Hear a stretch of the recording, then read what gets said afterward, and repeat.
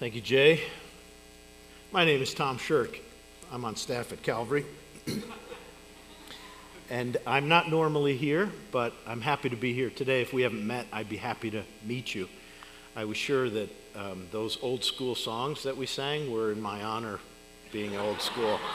I guess that's probably what we were trying to do there in part. But I'm delighted to be here.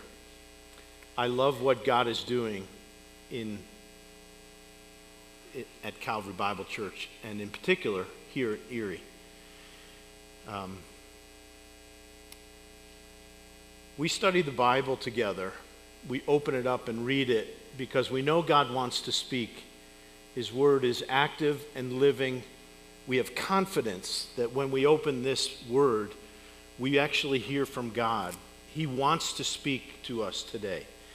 He wants to speak to us because we need the authoritative word from God to us. We would not know what God wants for us apart from this. So we need it, and we turn to it and pray that it will guide and shape our lives.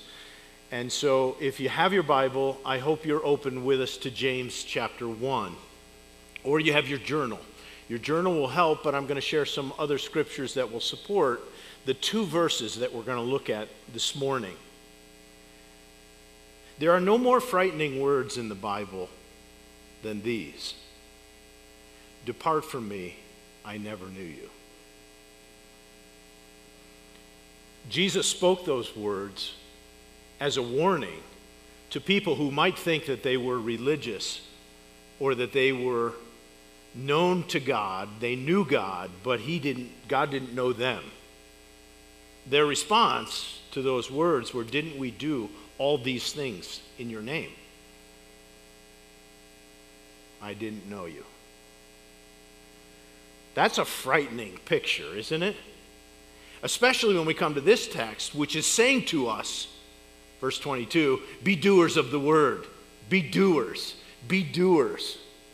And while I want to say that the Bible recorded in James for us, the Word of God from James, does activate our faith to action.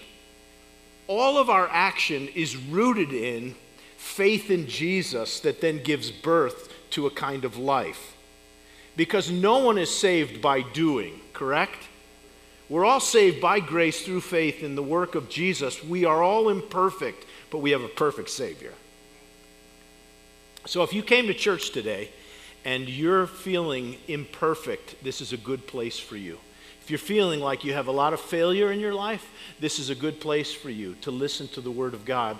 Because if you're broken by failure, I think God wants to speak to you. If you've been living in sin away from God, I think He wants to speak to you.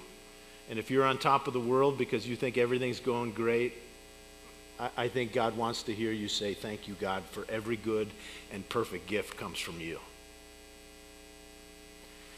So you're in your text, and we want to look at this text in a way that will help us. So we're rolling out of this earlier section, verse 22. We don't want to be forgetful hearers or deceived people. And so in verse 26, this theme is continued again. If anyone thinks he is religious but doesn't bridle his tongue, he deceives his own heart. This person's religion is, everybody? Wow, can you imagine having a religion that is worth less? It's worth nothing. And this is a call from James to say, I want you to think about your faith. Is it real? Is it true? And there are signals that it is or it isn't.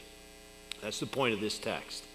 Now, I want you to see in verse 26, I circled in my journal, in my Bible, the word religion, religious. And then again in verse 27, religion that is pure and undefiled. It won't be on the screen, but if you look at chapter 2, verse 1, my brothers, show no partiality as you, I circled, hold the faith of our Lord Jesus Christ. Those three phrases, religion in verse 26, religion that is pure and undefiled in verse 27, and hold the faith of our Lord Jesus Christ in verse 1 of chapter 2, I think go together. Remember, there really weren't chapter divisions in the original writing, so this is a flow. So he's talking about a religion that is pure and undefiled, and you're holding your faith in the Lord Jesus. I think what it means when he says, if you have religion, it's synonymous with chapter 2, verse 1. You hold a faith in Jesus. Now, we think of religion as being the external manifestation of something that is a religious effect. And religion is external activity. It's ritual, it's ceremony, it's a kind of activity that we do. But in the right sense, James is saying that if you have a religion and if you have a faith in Jesus, then it's going to manifest itself in a certain way. And we don't want to be those who are deceived. We want to be people who really are self-aware. Have you ever met someone who wasn't very self-aware? Sad, isn't it? We want to be aware. My faith is worth something. It's real. And then here comes the convicting part. There's three ways that you can tell whether your faith is real as James is looking at it. It's not the total picture, but it is a glimpse of three pictures as to whether or not you hold faith in the Lord Jesus Christ that has been transforming, that he's working in you and shaping you. So not surprisingly, verse 26 says, if anyone thinks he's religious but doesn't bridle his tongue, he deceives his heart. That person's religion is worthless. So the first signal is our words. Can you bridle your tongue? I wrote words next to verse 26 in my journal. If you say you have faith that's pure and undefiled, but in your tongue you are unloving, always critical, lying, gossip, cursing, your religion is worthless. Wait. You don't mean that like totally, do you? That's what James is saying. Is like your words are like a light on the dashboard that tells something that's going on inside the engine. Jesus put it this way in Matthew chapter 15. He called the people together to him, and he said to them, hear and understand, it's not what goes into the mouth that defiles a person, but what comes out of the mouth that defiles a person. Because out of the abundance of the heart, everybody? Oh, you don't know that? Out of the abundance of the heart, the mouth speaks. So what's going on in my heart is reflected in my words. And Jesus said it's not what you eat or drink that really defiles you, but what comes out of you that defiles you. Out of the abundance of the heart, the mouth speaks. Later in the same chapter, verse 18, Jesus in verse 17 gives a little biology lesson, and he says, don't you see that whatever goes in the mouth passes through the stomach and is eliminated? Okay, biology 101 from Jesus. And then he says, verse 18, but what comes out of the mouth proceeds from the heart. And this is what defiles a person. For out of the heart come evil thoughts, murder, adultery, sexual immorality, theft, false witness, slander. These are what will defile a person. So what both Jesus and James is saying is that the words that we speak are a reflection of the inward reality of our heart. It's convicting, isn't it? By our words we'll be judged. Every careless, thoughtless word will be accounted for. That's very convicting. So I want to encourage you, and just turn right to your Bible to chapter 3 before we go on. Chapter 3 and verse 2. Won't be on the screen, but here's what chapter 3, verse 2. We're going to get back to our words in the tongue in a couple weeks. For we all stumble in many ways. Everybody said, Yeah, we're sad to say we all stumble in many ways, but that's real. If anyone does not stumble in what he says, he is what kind of a person? He's perfect. So I think the Bible acknowledges this. What comes out of our mouth in our words, in our language, in our speech with each other is a reflection of what's going on the inside. And it's never perfect because our words trip us up all the time.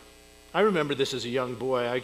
I came to know Jesus when I was 11, and I went to a little church, a little Baptist church in Connecticut where I grew up, and we started going to church every Sunday night, every Wednesday. I was there all the time, and there was one great man in the church who was, a great leader, and he was also sort of the building manager. And I remember being at the church on a Saturday morning, and he was in the boiler room, and he was working on something in there, and I was outside, and I heard a big clank, and then a string of words that I never heard in my house.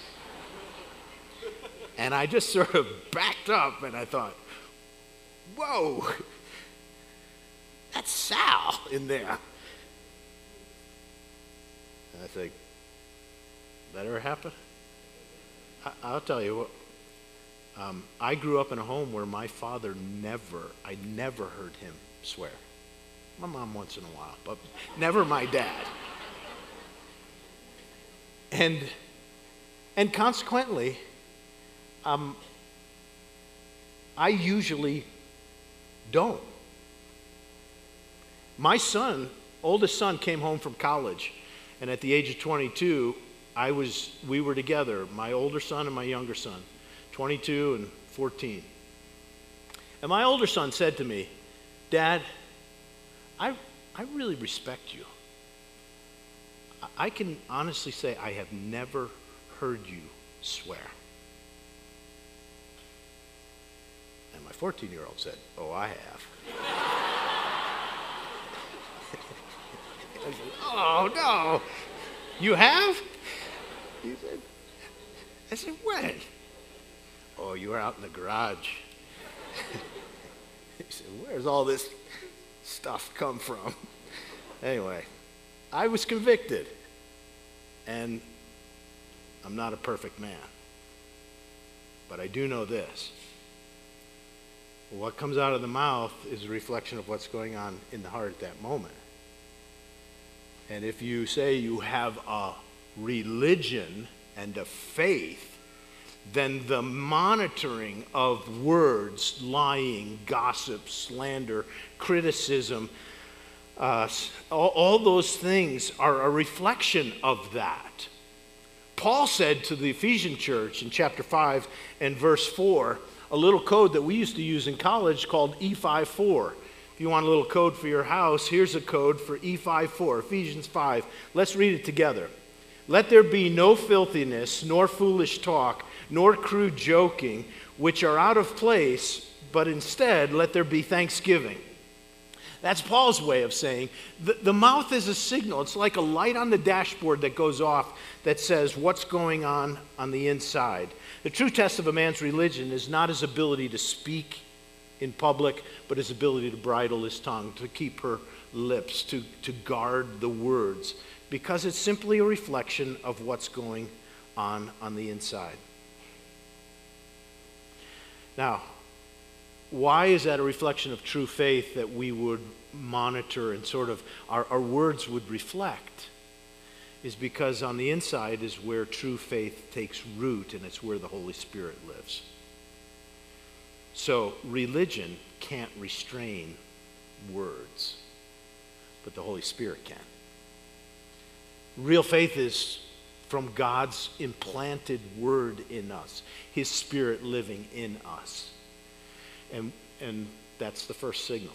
Now we're going to get into that in chapter 3 in a greater way, so we're going to move on unless you have questions. It matters, right? How are words? And by the way, words hurt. They hurt relationships. And God's a healer. God is gracious to give us His word our words matter. It helps in the congregation that there be no filthy talk or no gossip or no whispers. That just makes sense because we belong to him. All right, verse 27 has the second two. Number 2 and number 3. Verse 27 says, religion that is pure and undefiled before God, the Father, is this, to visit orphans and widows in their affliction. So I would say that the second mark that is a reflection of religion that is real and worth something is a compassion, a practical compassion. Pure and undefiled religion, it's just repeated again, and pure and undefiled means that they're synonyms of a holy kind of a faith, a genuine faith. This is what God wants. And it's to show compassion, to visit orphans and widows in their affliction. Now, orphans are helpless. They're without a mother or a father. They are left at the mercy of others to care for them. They are the ones that we would say they are the least of these because they are absolutely helpless. Now, why would God tell his church that a real kind of faith is a faith that cares for the ones who cannot care for themselves? Because that's what God does for us. He cares for us in this way, orphans and widows. The word to visit them is not just to go and say hello or drop by. It means to really care for someone and to help them in whatever they need, to oversee them, to watch over them in the way that God visits his people and he shows up in their life and he acts on their behalf when he visits his people. And this is what Jesus had in mind in Matthew chapter 25, verse 35 and 36 when he said, "For I was hungry, and you gave me food. I was thirsty, you gave me drink. I was a stranger, and you welcomed me. I was naked, and you clothed me. I was sick, and you," there it is, you visited me. You came to me. You cared for me. That's Jesus saying that when I was in prison, you came to me. The neediest people in the church are those who cannot care for themselves. And a true kind of religion sees those who are the least, those who are most unable to care for themselves in the way that they might need, and to do that. The Bible tells us that Father of the fatherless, protector of the widows, is God in his holy habitation. That's who he is. And there was a huge warning in the Old Testament that said, "Cursed be anyone who perverts justice due to the sojourner, to the fatherless, and to the widows." And all the people said amen. It's like, this is our life. We have to care for those who cannot care for themselves. So caring for the orphan and the vulnerable and the marginalized, I would say the refugees and those of special needs, is what reflects a religion that is just in line with the heart of God. So let's think about the stories that are true of Calvary Bible Church that we have said over and over again. This weekend there was a men's gathering, and I was glad to see, over 120 men of the church gathered together to talk about our life together in faith and where it shows up. There's a ministry at Calvary called Men of Action.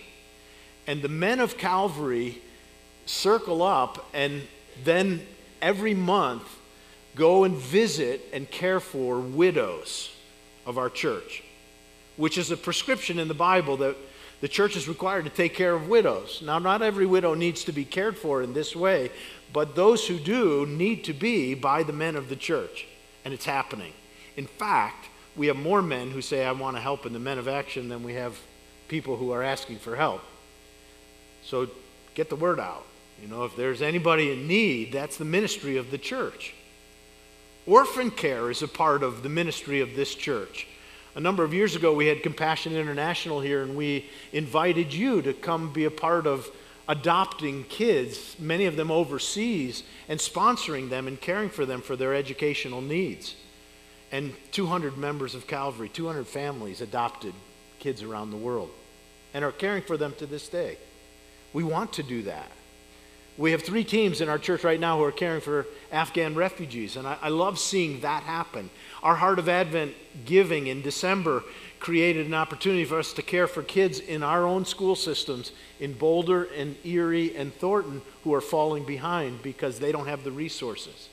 In every way that we possibly can, we want to care for those who are the least, who have the hardest time caring for themselves. That's the ministry that says, my faith matters. In Boulder, there's a homeless shelter that we're a part of. There's a domestic violence center that we're a part of.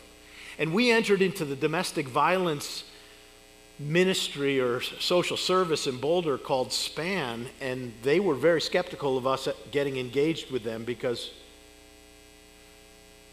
of our theological perspectives that differ from theirs. Eventually, through many acts of service, they've welcomed us in as a trusted partner. So much so that they have asked some of our ladies to be counselors for their ladies there. And we have a van that goes and brings people from the Domestic Violence Center in Boulder who come to church each Sunday.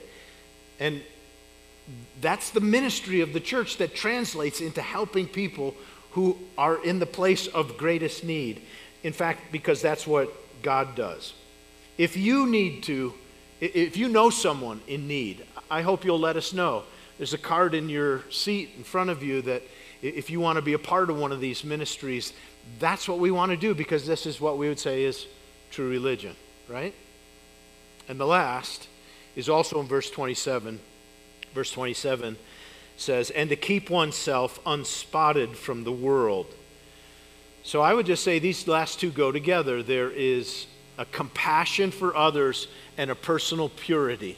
So it's my words, it's my compassion, and it's my life of purity that is a real signal of what's going on inside of me. Verse 27 says, to keep oneself unstained from the world. This is a continuous action and a commitment. Those who are God's pursue holiness. We sang, holy, holy, holy is the Lord.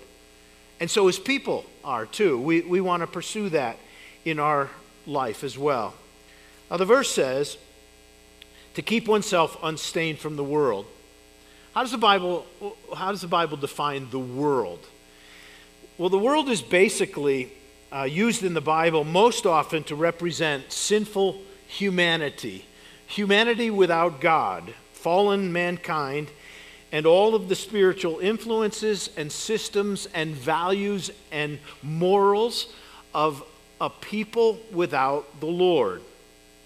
Jesus said, the world hates me because I testify about it that its works are evil. And when the Bible talks about the world, it's a world system that is rejecting God and saying that the truths about God recorded here, they don't want to live under. So we live in the world, right? This is really our world, a world that is anti-Christ, anti-God. Paul said, you were dead in your trespasses and sins in which you formerly walked according to the course of this world, the world before you came to know Christ. But then you came to know Christ in a genuinely transforming way, and now you're living in a different kind of way. And so there's a sense in which being in Christ with a real saving faith means there's a separation in my life from this world, right? So keep yourself unstained from the world. How does the world stain us? How do we let the world imprint, touch us? Ooh, this could get convicting, right? Any of you have a TV? Okay. I mean, that's a big window into the values of this world that can influence our lives. All of the messages, I've said in Boulder, we have a lot of college students in Boulder. I've said over again the last several weeks, the messages that this world is giving are so contrary to the messages in this book. And yet true religion says, I keep myself unstained from the world. Is that even possible to be unstained from the world? Well, Paul said to the Colossian church in Colossians 2:8, see to it that no one takes you captive by philosophy and empty deceit, according to human tradition, according to the elemental spirits of this world. The influences of this world can take us captive to ideology and not theology. There's a lot of ideology out there now. It's what's separating all of the world. We don't want to be guided by ideology. We want to be guided by theology. That what has God said, and that's what we want. And so there's something that needs to be sort of removed from us. In John, 1 John 2, John wrote, do not love the world, neither the things that are in the world. If anyone loves the world, the love of the Father is not in him. Oh, get that? Loving this world and loving God is going to be a conflict all the time. And true faith says, I get God and the world he's leading me to. I get this world. It's often in conflict. To the best of my ability, one of the signs of my life in Jesus is there are certain things that I stay away from to not be stained by the influence of this world. That's hard because it's everywhere. What is in the world? The next verse in 1 John 2 says, all that is in the world. Can we go to that? Let's see, 1 John. There. For all that is in the world, the desires of the flesh and the desires of the eyes and the pride of life, lust of my flesh, lust of my eyes, and the pride of life are not from the Father, but are from the world. And the world's passing away, but everyone who does the will of God, everybody, abides forever.